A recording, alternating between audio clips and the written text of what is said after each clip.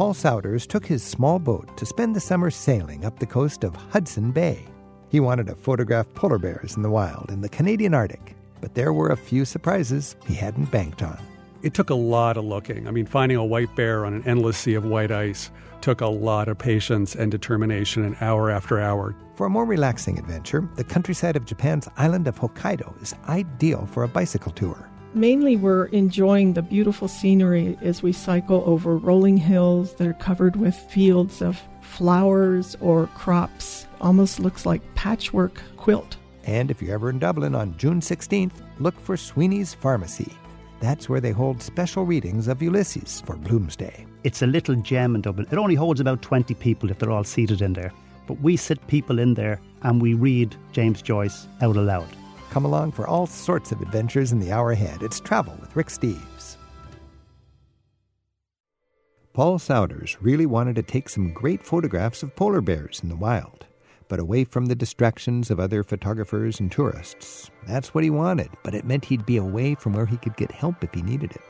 In just a bit, Paul shares what he encountered in the waters of Hudson Bay, where he captured a few brave images of the creature at the top of the food chain. A walk around Dublin, Ireland, with all its elegant Georgian architecture, shows you how the Irish capital was once second only to London in its importance to the former British Empire. This June 16th marks a centennial for one of Ireland's literary greats. We'll get a look at how Bloomsday has been traditionally observed by James Joyce fans on the streets of Dublin a little later in the hour.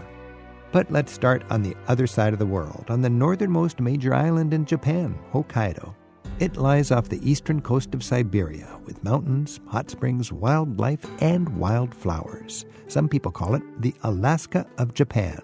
Hokkaido is where Ruthie Kanegi was born and raised, and where she returns in non-pandemic years to take fellow bicyclists on a tour of the island.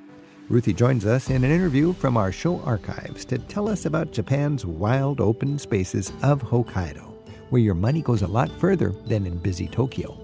Ruthie, thanks for being with us. Thank you. I think it's interesting that you mentioned Hokkaido is a lot like the Alaska of Japan. How so? Well, it was far off the beaten track until the late 1800s. Prior to that, the only people living in Hokkaido were the indigenous Ainu people.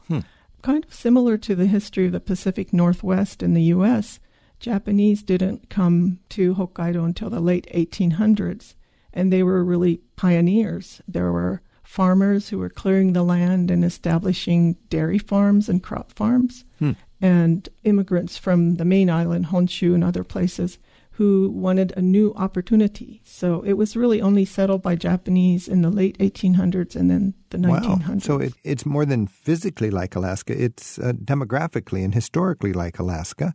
Yes. Because when you go to Honshu, the main island where you'll find Tokyo, it feels like the culture's been there for thousands of years. It's just so established. But when you venture north, that's like the Wild West or the Great Frontier, isn't it? Yes, and many Japanese who live in Honshu or the other islands further south have never been to Hokkaido. And when they go for the first time, many of them remark, wow, this is like going to a foreign country. It really is different, the terrain, and because of the colder climate, until recently they didn't grow rice. They mainly grew crops like corn and wheat and barley and sugar beets and dairy farms. It's not your clichetic image of Japan, then. Yeah, it's different. It's really similar to the Pacific Northwest, where I live now in Oregon. So you mentioned the indigenous Ainu culture. Yes. We know what happens to our indigenous culture in the 19th century. How have the Ainu fared? This history is rather similar, and sadly, Ainu were discriminated against, and their subsistence economy was based on salmon fishing and hunting. And that was banned. Private salmon fishing was banned by the Japanese government at one point. Oh, as an attack on the viability of their economy? Yes, and also their language was forbidden, so they were not allowed to continue using their language if they went to school. But recently there are efforts to revive some of their cultural practices and religions and also their language. Are they physically more like Mongolians or people from Siberia? No, not like Mongolia. They're like indigenous people in other places, like the Inuit or Eskimo. Okay. I think they're related to the indigenous peoples that came across the Bering Straits to North America. With their own language. Yes. I don't think there are any native speakers left anymore, but they have knowledge of the language and are trying to teach it and preserve it. If you were a tourist to Hokkaido and you wanted to learn about the Ainu, are there museums? Are there cultural sort of preserves where you might be able to learn about this culture? Yes, you could go to Ainu museums in Sapporo or Asahikawa, and there are several villages where Ainu people live still, and you can go and see and learn how their life is and their textiles, their music, their dance, and so on. And they perform some shows for tourists who want to learn. Probably like Native Americans in our country. Then. Yes. And I suppose most tourists would have on their checklist of things to do, rather than the indigenous Ainu, they would have emphasis on the outdoors, skiing, hiking, enjoying the parks. What would we find there in that regard? Well, there's many natural hot springs throughout Japan, but also beautiful caldera lakes. In Oregon, we have Crater Lake National Park. In Hokkaido, there are 5 caldera lakes. So a caldera lake being the remains of a volcano filled with water. A volcano that exploded and then water gathered in the crater and formed a lake. And so, you can go hiking, you can enjoy being on the lakeside. Sometimes there are hot springs that come out of the ground right next to the lake, or you can dig in the sand and create your own hot spring bath. So scenic beauty is wonderful in Hokkaido. When I think hot springs, I think Kyushu at the other end of Japan. Right, but the whole island chain of Japan are volcanoes that came out of the sea. So you've got hot springs all over the place. Yes, there are over 100 active volcanoes in Japan. Many of them are steaming, and they're closely monitored to make sure when they're getting ready to erupt that they know about it. And Hokkaido is just across the water from Russia. In fact, you mentioned there's some disputed islands between Hokkaido and Russia. Right. At the end of World War II, actually after the World War II ended, Russia took over 4 islands to the east of Hokkaido, and the closest one is only a couple miles off the coast of eastern Hokkaido. And so it's still disputed. Japan would like to have them back, but it's, politically difficult. I bet. But so you can literally see Russia from Hokkaido. So I grew up in eastern Hokkaido and grew up thinking of Russia as being east of Hokkaido because the islands were there, the 4 islands. Oh, there you go. Ruthie Kanegi is introducing us to Japan's northern island of Hokkaido right now on Travel with Rick Steves. It's an interview we recorded before the pandemic. Ruthie was born and raised in Japan and now lives in Pennsylvania. She's the author of the Moon Guidebook, Living Abroad in Japan.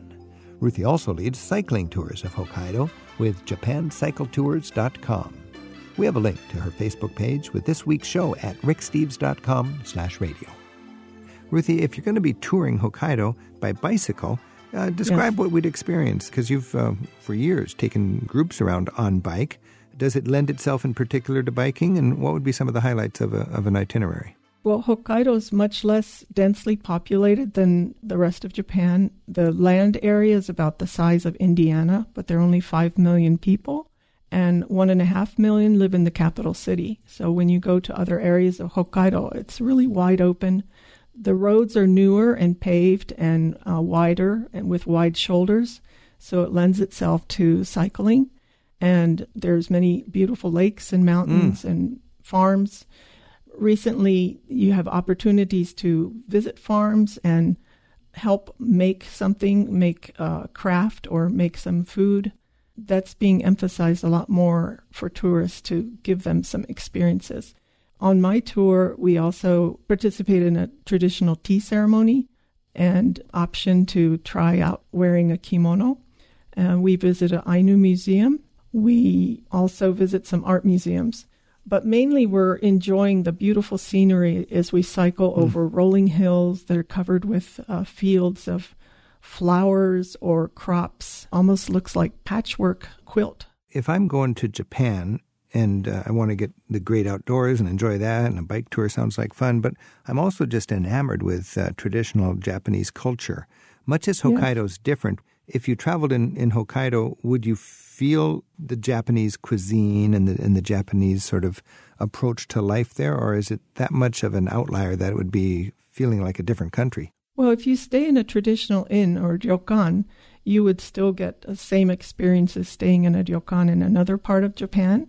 The tatami room where they lay out the futon comforters at night to sleep on, and you take your shoes off and wear slippers, and you might be served your meal on a low table. Are you supposed to take a hot bath before you eat? That's considered a way to relax and get ready for a meal, is to, take a hot spring bath. In my ryokan, I wanted to eat.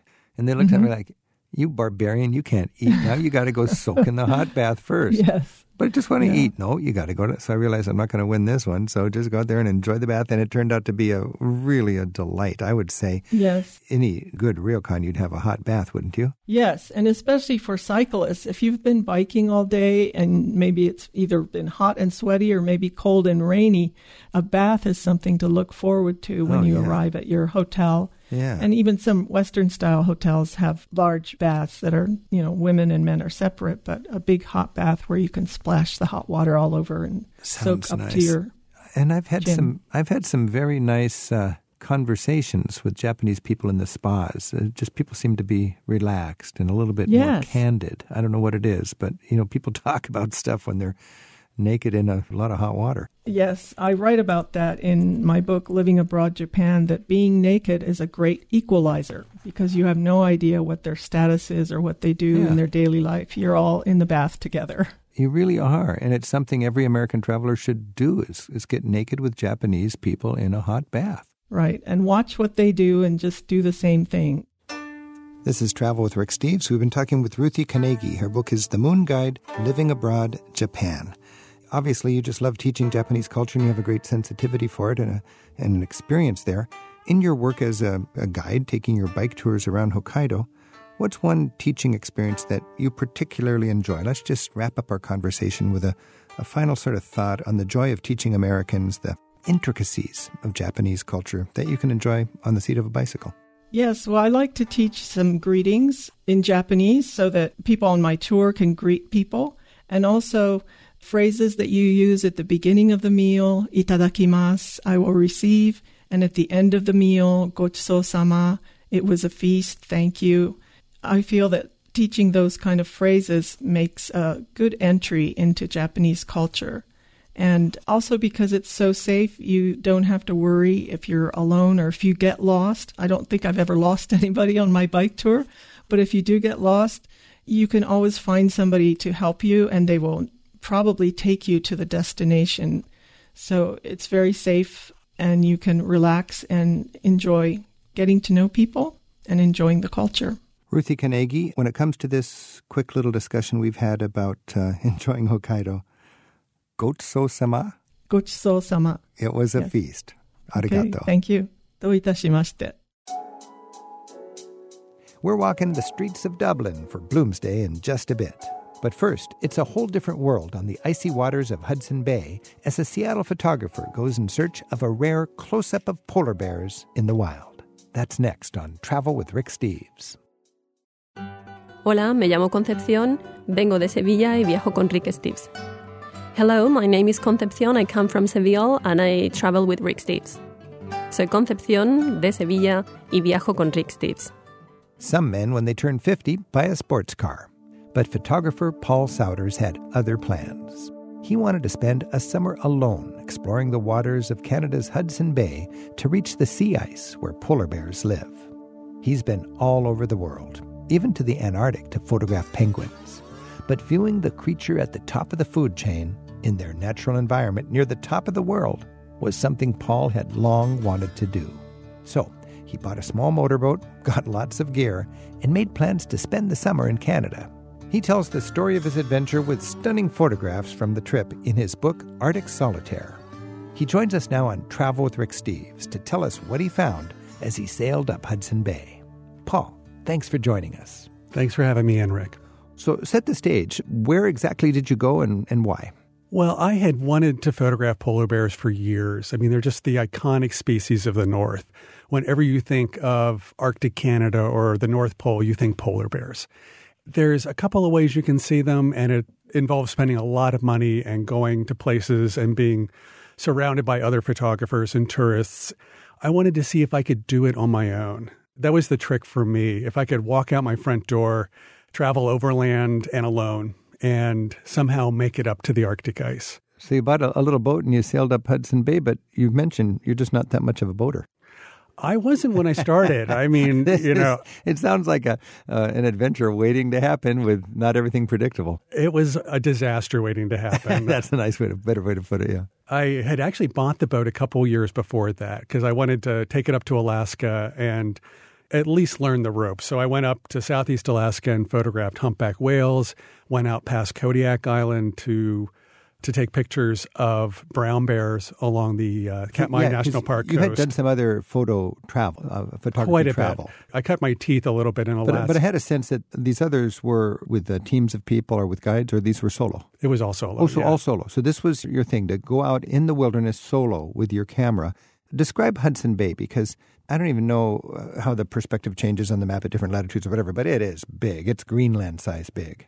It is enormous. I mean, they call it Hudson Bay, but really it's a vast inland sea. It's 600 miles north to south, up to 400 miles across, and it's frozen half of the year, and there's not a tree or a hill in half 1,000 miles in any direction to stop the wind. And not a hill to stop the wind. It is deadly flat. And then you were there in the summer, but apparently if you go far enough north, you eventually hit ice. Exactly. And then when you hit ice, you start looking for polar bears. Exactly. I mean, you'll see bears along the shore, and a lot of my pictures are sort of bears on rock or bears swimming from it's barren territory for bear shooting, I think. I mean, it's just, looking at the photographs in there, the sky is big.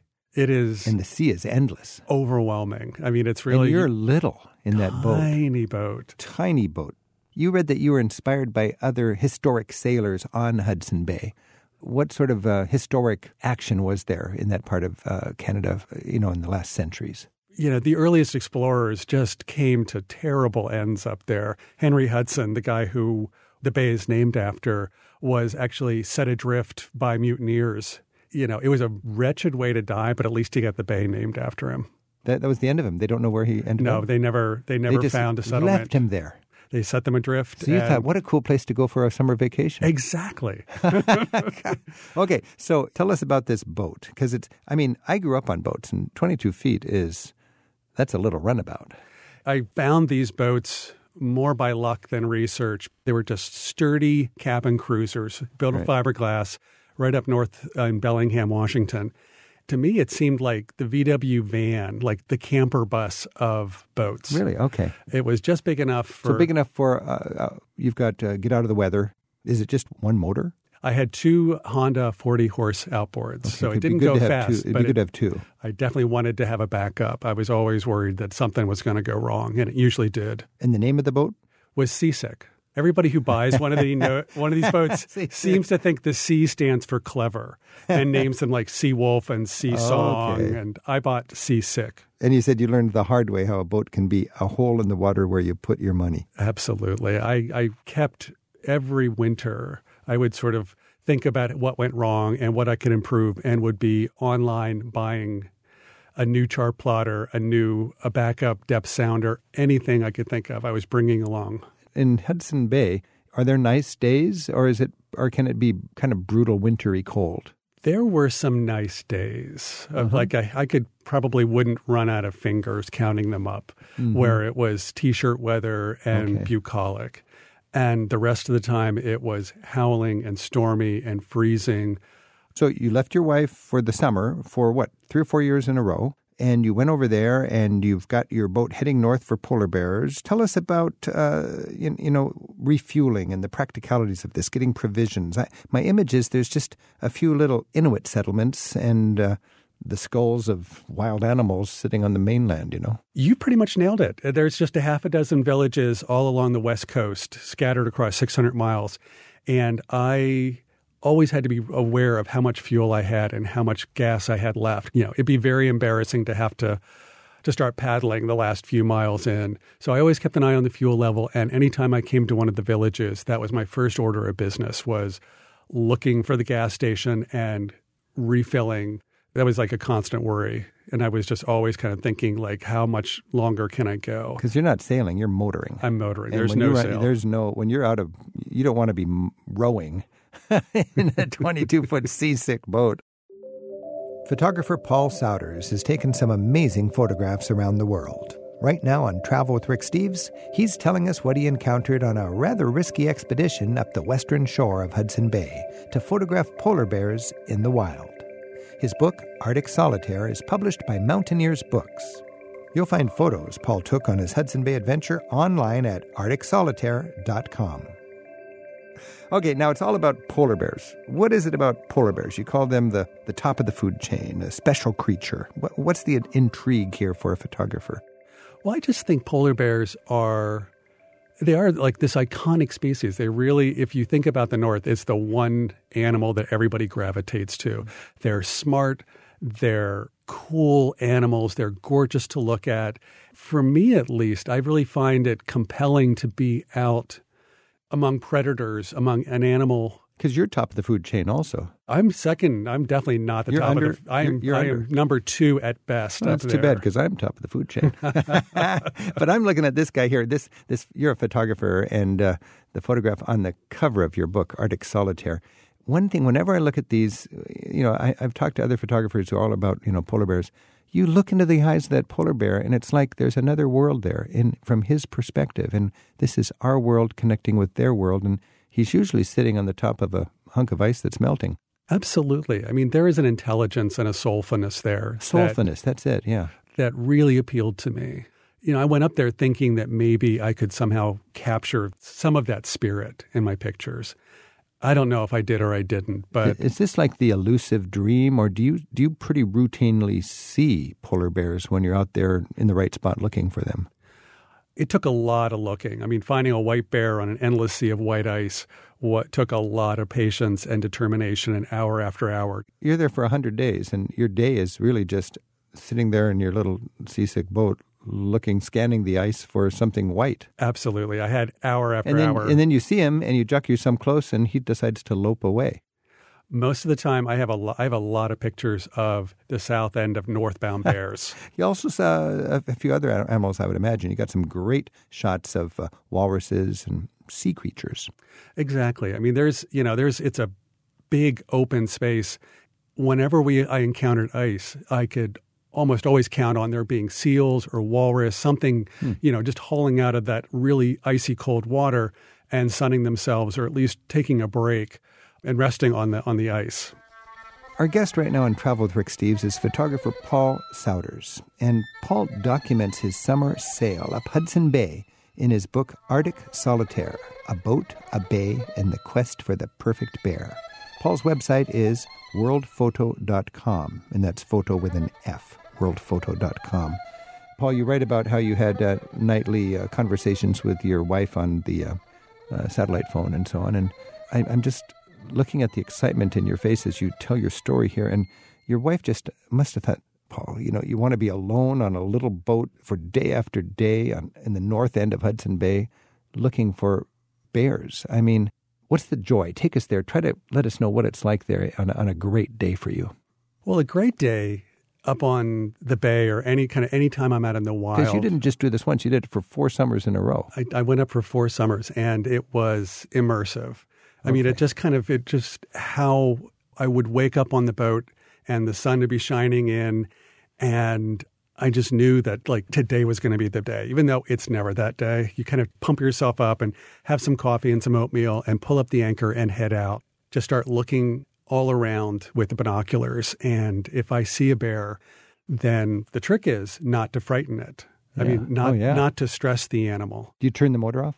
I turn the motor off, and actually I almost always set out in my little Zodiac, the little inflatable boat, because it's much less threatening. It's lower to the water. Right. So I would just run on a slow parallel course to see if he'd get curious. Oh, okay. So he's aware of you, and the question is, does he want to come over and meet me? Exactly. Did you have something to protect yourself if he wanted to do more than meet you? I just had to be really aware. I did bring... Did you have a gun? I brought... It's a little pen-sized flare launcher that launches noisemaker shells. And I did also have a 12-gauge that I had bear banger shells, they're called. I had those in there. But in the boat, I never had to do that at all. So you had to make a lot of decisions. I would think that you've got storms to deal with, you've got natural phenomena, you talked about tidal bores. What's a situation you got yourself into and you wish you would have done it a little differently? The weather almost always scared me more than the bears did. I mean, I was just a sitting duck out there. There's no harbor, there's no nice marina to go to. I just had to find a place where a little cove where I could drop anchor and shelter from any storms that were coming.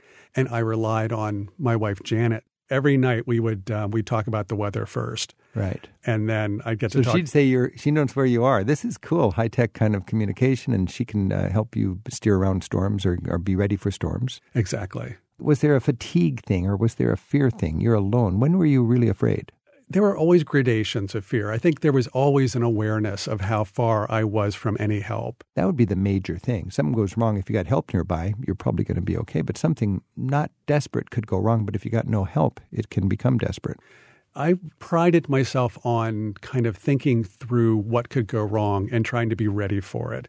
But there were times when things just snowballed out of control. There was one time huge pack ice was coming in from the north.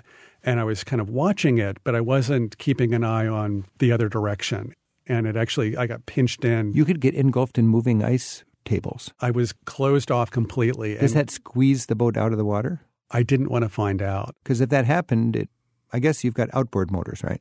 So you could pull the motors up and it wouldn't mess up your propellers. I didn't want to find out. Before I got caught, because if I did, then I could get crushed. The boat could be crushed by the ice. And then your little Zodiac you'd be in a little lifeboat. Exactly. And that just would be embarrassing. You talked about getting stuck in the ice. You wrote, quote, "I felt like there was a target on my back, and that was anticipating changing weather conditions. Suddenly you'd be confronted by a wall of ice or a approaching storm." Give us a sense of that anxiety that might cause.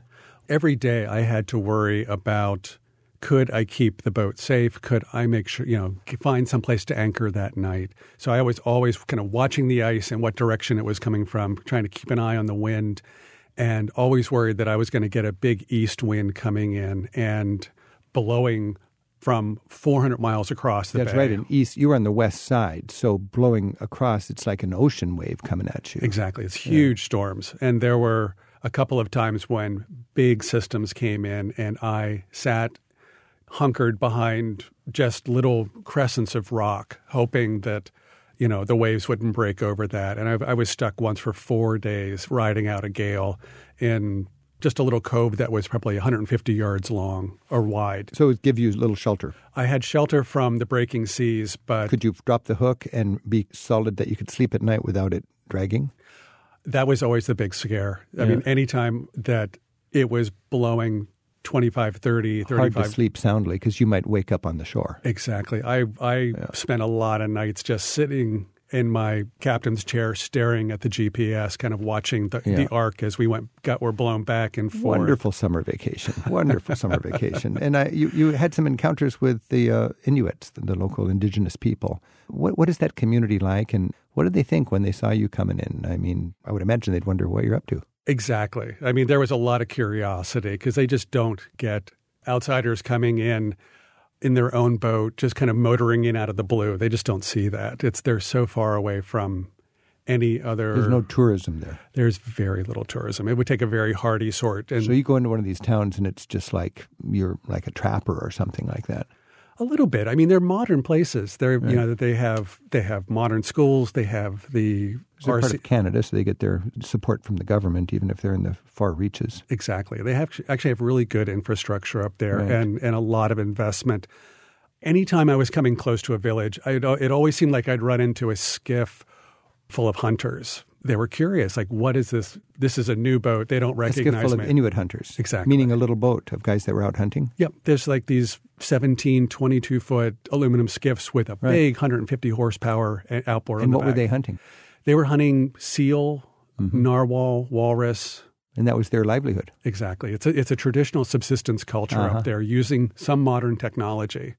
Photographer Paul Souders shows us how a small but capable boat can take you on the wildest of adventures in his book Arctic Solitaire, A Boat, a Bay, and the Quest for the Perfect Bear. He includes photographs of polar bears and icebergs from his adventures in the Canadian Arctic, Labrador, and Greenland on his website, worldphoto.com. And photo is spelled F-O-T-O. The idea, the goal, was to grab the best polar bear photograph ever. Describe your most rewarding moment as a photographer. Like you said, I went up there looking to take the best polar bear picture that had ever been shot. And I don't know that I did that, but I got certainly the best picture I've ever shot in 35 years of trying. One of the earliest polar bears I saw was swimming in the bay, and I saw her go under an iceberg and pop her head up to breathe in a little hole. And I managed to get the Zodiac around and hold the camera out on a pole so I wasn't right on top of her. And she submerged, and I thought the picture would be when she came up for a breath. So I started shooting ahead of time just to try to get focus. And she came up and breathed and went down and disappeared and swam away. I was shooting blind. I couldn't see what the camera was seeing. And when I finally had a chance to look at the frames, there was just this one magical image of the bear peering up from under the ice at me. So she was submerged, and the setting midnight sun is off to the west, and the sky is filled actually with smoke from forest fires to the south. It is a gift. It is like this perfect gem that... Perfect storm of circumstances. Exactly. Paul Souders, thanks for chasing your dream and judging by the photographs in your book, Reaching It. Best wishes in your future travels. Thanks for writing Arctic Solitaire. Thank you, Rick.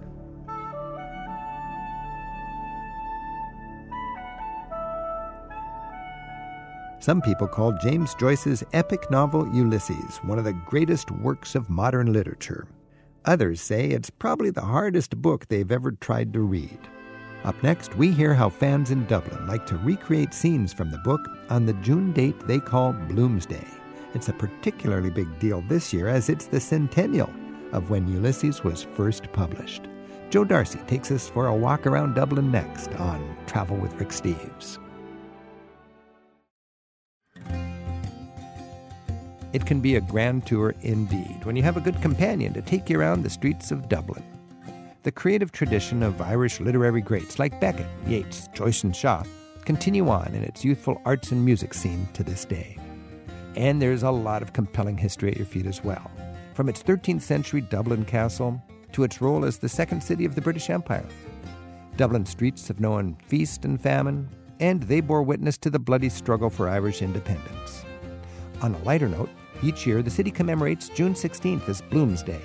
That's the day the streets of Dublin become the haunt of James Joyce fans as they painstakingly recreate the details of that day, lived by his character Leopold Bloom in Ulysses. Joe Darcy specializes in walking tours of his hometown, and he joins us now for insider tips for seeing the best of Dublin. Joe, thanks for being here. Thank you for having me.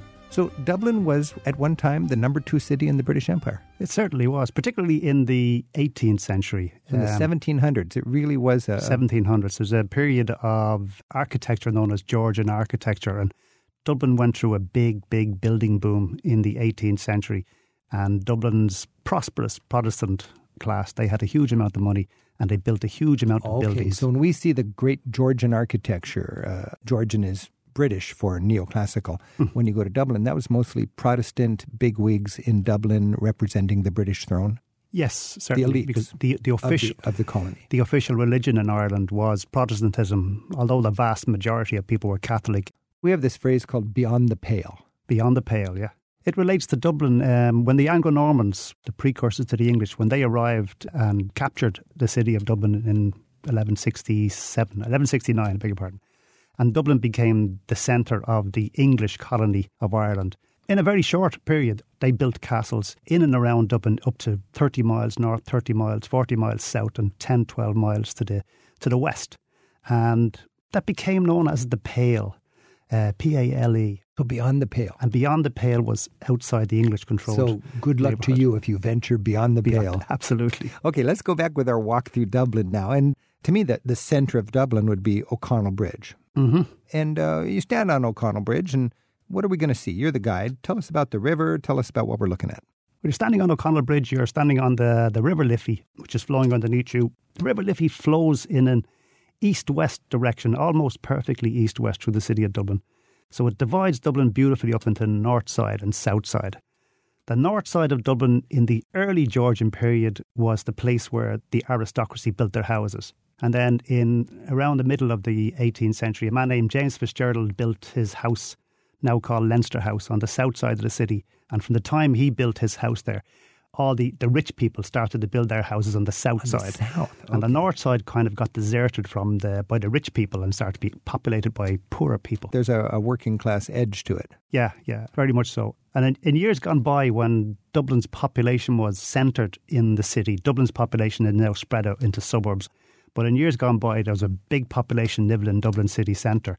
And you were defined by which side of the river you were born on. What's the joke? The Northsiders were called the accused? The accused, and the Southsiders were Your Honour. Your Honour. Is that much of a gap? It's not so much now, but when I was growing up... It's a pretty rough and tumble district, I bet. Yeah, Northsiders were considered rough, more criminally inclined. A favourite joke was, years ago, was why would a Southside girl, that's the well-off girl, why would she go out with a Northsider boy? To get her handbag back.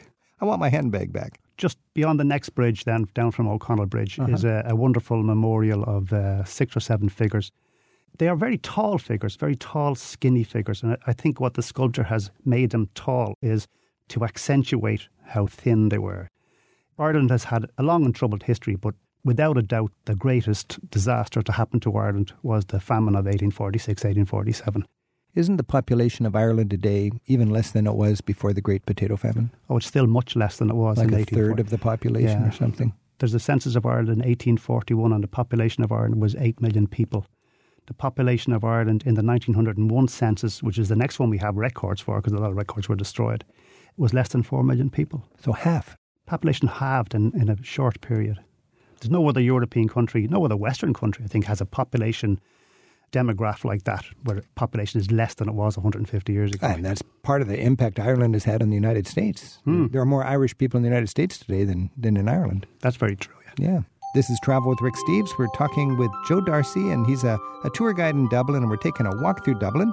And Joe, if we want to walk from O'Connell Bridge up O'Connell Street, we see a lot of statues that just really tell the story of Irish history. Who are some of the characters we'll meet along that O'Connell Street? Well, the first statue you'll see, it's right beside O'Connell Bridge, is the statue of Daniel O'Connell. He's one of my great heroes of Ireland. Most of the heroes of Ireland are soldiers who have died fighting for Ireland, yeah. But Daniel O'Connell is one of my great heroes because he lived for Ireland. He was a politician in the early 19th century who, through peaceful means and through organising the Catholics of Ireland into a major sort of bloc. They didn't have any votes in Ireland. Catholics did not have the vote. But he organised a series of mass monster meetings. So monster meetings, tens of thousands of people. This was before they had amplified voice, speakers. Yeah, and this was very much like the Velvet Revolution that went on in Eastern European countries at the fall of the Soviet Union. Yeah. Daniel O'Connell was doing this in the 1820s. You'd also come upon the General Post Office, and this is, to a lot of people, they go, well, it's the post office, but this is near and dear to the Irish soul. The General Post Office is one of the most iconic buildings, not just in Dublin, but in Ireland. Why so? Well, Ireland has been a colony of England for a long, long time, 700 years. There's been many, many rebellions right throughout that time. And the most iconic of all the rebellions was the rebellion of 1916, which took place mostly in Dublin. On the morning of Easter Monday in 1916, a small group of Irish rebels captured the GPO, the General Post Office, and declared an Irish independent republic. The rebellion was doomed to failure in terms of military because they didn't have any numbers. They were easily going to get beaten. But what their intention was and what they succeeded in doing was to reinvigorate the demand by Irish people for their own nationhood again. They had almost no chance of winning, but they had stoked the spirit of the Irish It's not just people. Almost no chance. They had zero chance of winning. So this was worse than the Alamo in America, probably. Actually, very much like the Alamo. It seems like an Alamo. We could relate to the Alamo. Yeah, they had no hope of victory either. Yeah. Now, nearby, there used to be a statue of the great British hero, Lord Nelson. Lord Nelson's column, Nelson's pillar it was called. I think it was built around 1820 or something like that. You could walk up Nelson's pillar in an internal stairway. I remember doing it as a child for 3 pence, which was a lot of money. I could buy a lot of toffees for 3 pence. But I did it once. And in 1966, on the 50th anniversary of the 1960 rebellion... So that's 50 years after the 50 years, yeah. The General Post Office. The Irish Republican Army put a bomb in the middle of Nelson's Pillar and knocked down from about halfway down, yeah. Blew it up? Blew it up, yeah. What stands there today? It was replaced by a statue of the river goddess. The goddess of the river Liffey, her name was Anna Livia. I loved Anna Livia's statue. She was a reclining figure. She must have been about 18, 20 foot long, surrounded by a fountain of water, and most Dublin people loved her there. Quite often people would put soap washing up liquid into the fountain and she'd be surrounded by suds, and she was known affectionately as the floozy in the jacuzzi. When the year 2000 was coming around, a lot of European cities, I don't know about American cities, a lot of European cities were doing projects to commemorate the new millennium. Right. So there was a lot of designs put in for a new monument on the site of the former Nelson's Pillar. The winning project was a 110-metre high metal spire. It's called the Monument of Light. And this is just like a stainless steel spire. Stainless steel spike. Most people know it as the spike. It's just like a big flagpole without a flag on it. Yeah, that's it, yeah. Any other nicknames? It's the spire, it's the needle. The stiletto in the ghetto? The stiletto in the ghetto is its most popular nickname, yeah. Just across the road from the stiletto in the ghetto is a statue of James Joyce on a street called North Earl Street. And he's a typical James Joyce pose. He has his walking stick out and he's known as the Dick with the Stick. I'm Rick Steves. This is Travel with Rick Steves. We're talking with Joe Darcy. We're walking through Dublin. Our phone number is 877-333-7425. And Cheryl's calling in from Peachtree City in Georgia. Cheryl, thanks for your call. Hello. Hi. So I'm going to be visiting Dublin on a cruise, and I'm going to have a limited amount of time. We're just going to be there for about 12 hours. So I was wondering if you could tell me some of the things that I can't miss during that time, and maybe something that's off the beaten path. Well, one of the things, hi, it's Joe here. One of the things that you shouldn't miss is the Book of Kells, which is not the oldest manuscript book made in Ireland, but the most important. It's famous for the calligraphy and the incredible artwork that's in it. That's on permanent display in Trinity College, right in the heart of Dublin. My advice would be, if you're on a cruise ship, there's probably going to be lots of buses visiting Trinity College. They normally visit in the morning hours, so don't go there in the morning if you're going there on your own. Arguably the most beautiful medieval art from the Dark Ages in Europe, the illuminated manuscripts on the Book of Kells. Absolutely, yeah. A reminder that Ireland was a real bright spot in Europe when the rest of Europe was in what we call the Dark Ages. So as well as Trinity College, I would say do that in late afternoon. But before that, perhaps take a walk up to Dublin Castle, the grounds of Dublin Castle. A lot of people get disappointed when they see Dublin Castle because they're expecting the medieval castle, but Dublin Castle was destroyed by an accidental fire towards the end of the 17th century, and it's a French-style building now, but it's a magnificent building. But it's a centre of government, really. It was the centre of government of the colony of Ireland, yeah. Now, one thing I'd recommend, Cheryl, is to just take advantage of all the wonderful guides in Dublin. I mean, Joe's one of them, but there's lots of good guides that give historic walking tours. They take an hour and a half or so, and students do it at Trinity College, and then guides meet you at different meeting points around Dublin, and they'll give you a good 2-hour historical walk. Absolutely, yeah. Have fun, Cheryl, on your trip. Thank you very much. You bet. And Stephen's calling in from Cudahy in Wisconsin. Stephen, thanks for your call. Hi, Rick. In 2013, my wife and I were in Dublin, and we happened to be there for Bloomsday, June 16th, and we took a couple of guided James Joyce walks. We went to Davy Byrne's pub for lunch. We had the traditional gorgonzola cheese sandwich and a glass of Burgundy. And for anybody who has any interest in Dublin or Irish literature, this should be a pilgrimage. Joe just gave you a thumbs up. That doesn't show very well on the radio, but he's all for what you just said. If you were having a gorgonzola cheese sandwich in Davy Byrne's on Bloomsday 2013, I might have been there at the same time. I was the guy dressed in, well, there was thousands of people dressed, but I had a lovely bowler hat on. I have my Bloomsday outfit. And I sincerely hope, if you did Davy Byrne's on your pilgrimage, that you went to a place called Swenny's. Swenny's Pharmacy is on Lincoln Place in Dublin, and that's one of my favourite places in Dublin. And if you're looking for something different to do in Dublin, visit Swenny's Pharmacy, not just on Bloomsday. Now, what's so good about this pharmacy? Swenny's Pharmacy was a pharmacy built in 1845, 1850. So it's a Victorian pharmacy, and the pharmacy has been preserved. One of my colleagues in Swenny's, I say one of my colleagues in Swenny's because I'm a director of FW Swenny Company Limited, which is a charity which looks after the shop. It's a preserved Victorian pharmacy, but what makes it on the Joyce Trail is in chapter 5 of James Joyce's Ulysses, classic book about Dublin on the 16th of June 1904. Leopold Bloom, around 10:30 in the morning, goes into Swenny's pharmacy. And while he's in Swenny's pharmacy, he's looking around, he's describing the bottles and the jars on the shelves, probably still there today. It's just an incredibly preserved building. And while he's there, Leopold Bloom buys a bar of lemon soap. So every visitor who visits us, on Bloomsday particularly, they buy the bar of soap. It's not just on Bloomsday. Swenny's pharmacy is open every day. It's a little gem in Dublin. It only holds about 20 people if they're all seated in there. Okay. But we sit people in there and we read James Joyce out aloud. It's Beautiful. on every day between 1 o'clock and 2 o'clock. There's a story read or a part of a book. But if you go in there with a group of people outside those hours, they'll read a story for you anyway. So now for those of us who are not that literate to have read Ulysses, what is Bloomsday? Bloomsday is the 16th of June. James Joyce's most famous novel is Ulysses, which is about one day in Dublin. And the day he chose was the 16th of June, 1904, which is the day that he went out with a girl named Nora Barnacle for the first time. That was their first date. They eventually eloped a few months later. So the city celebrates James Joyce and his literary heritage every June 16th. Every June 16th is now known as Bloomsday, and we dress up in the clothes of the period and we follow the routes of both Leopold Bloom and a guy named Stephen Dedalus as they're walking backwards and forwards across Dublin on the 16th of June, 1904. Stephen, would you recommend being in Dublin on Bloomsday?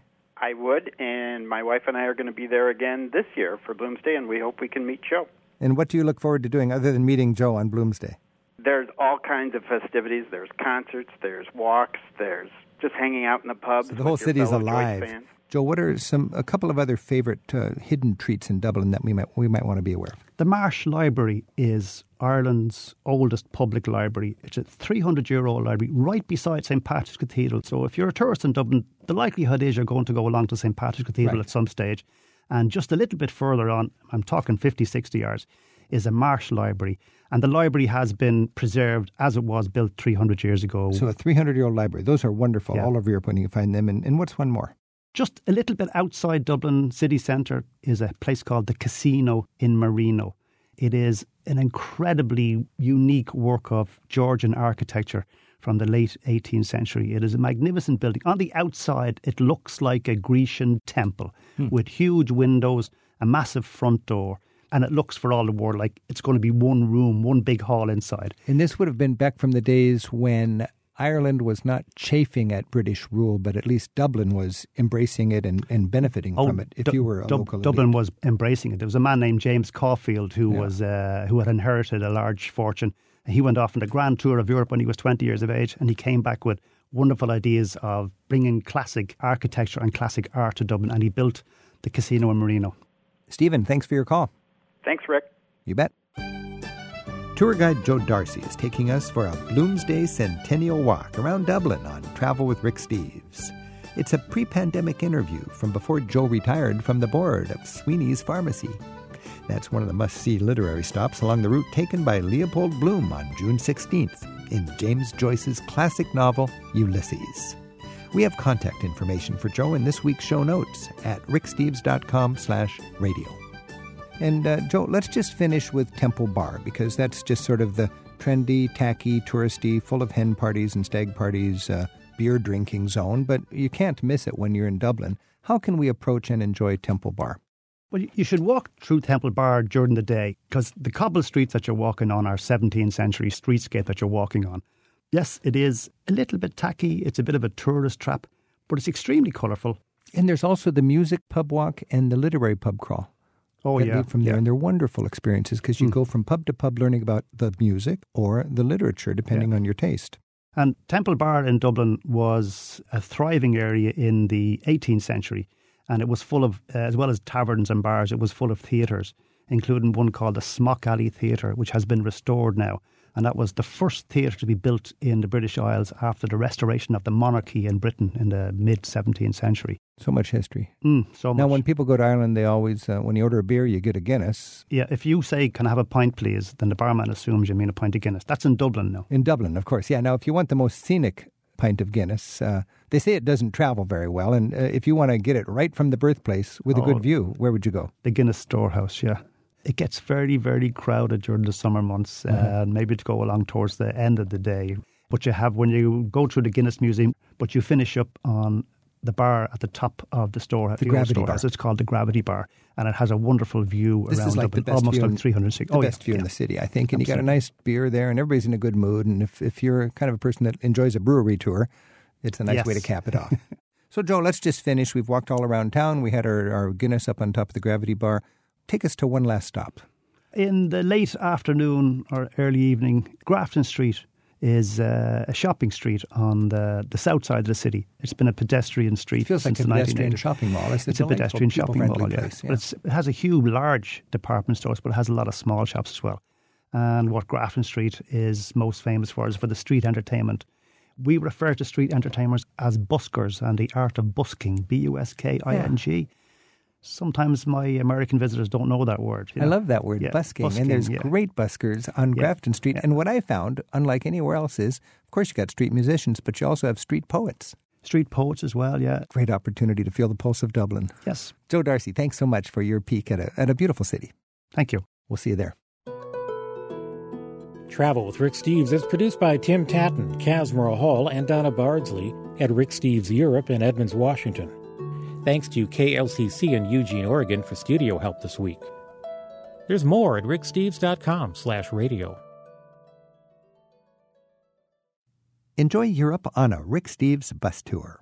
Our bus tours are designed to economically and efficiently share our love of Europe through my favorite places, people, and experiences. With small groups, strict health and safety protocols, great guides, and dozens of exciting itineraries, a Rick Steves Europe tour just might be the perfect fit for your travel dreams. Learn more at ricksteves.com.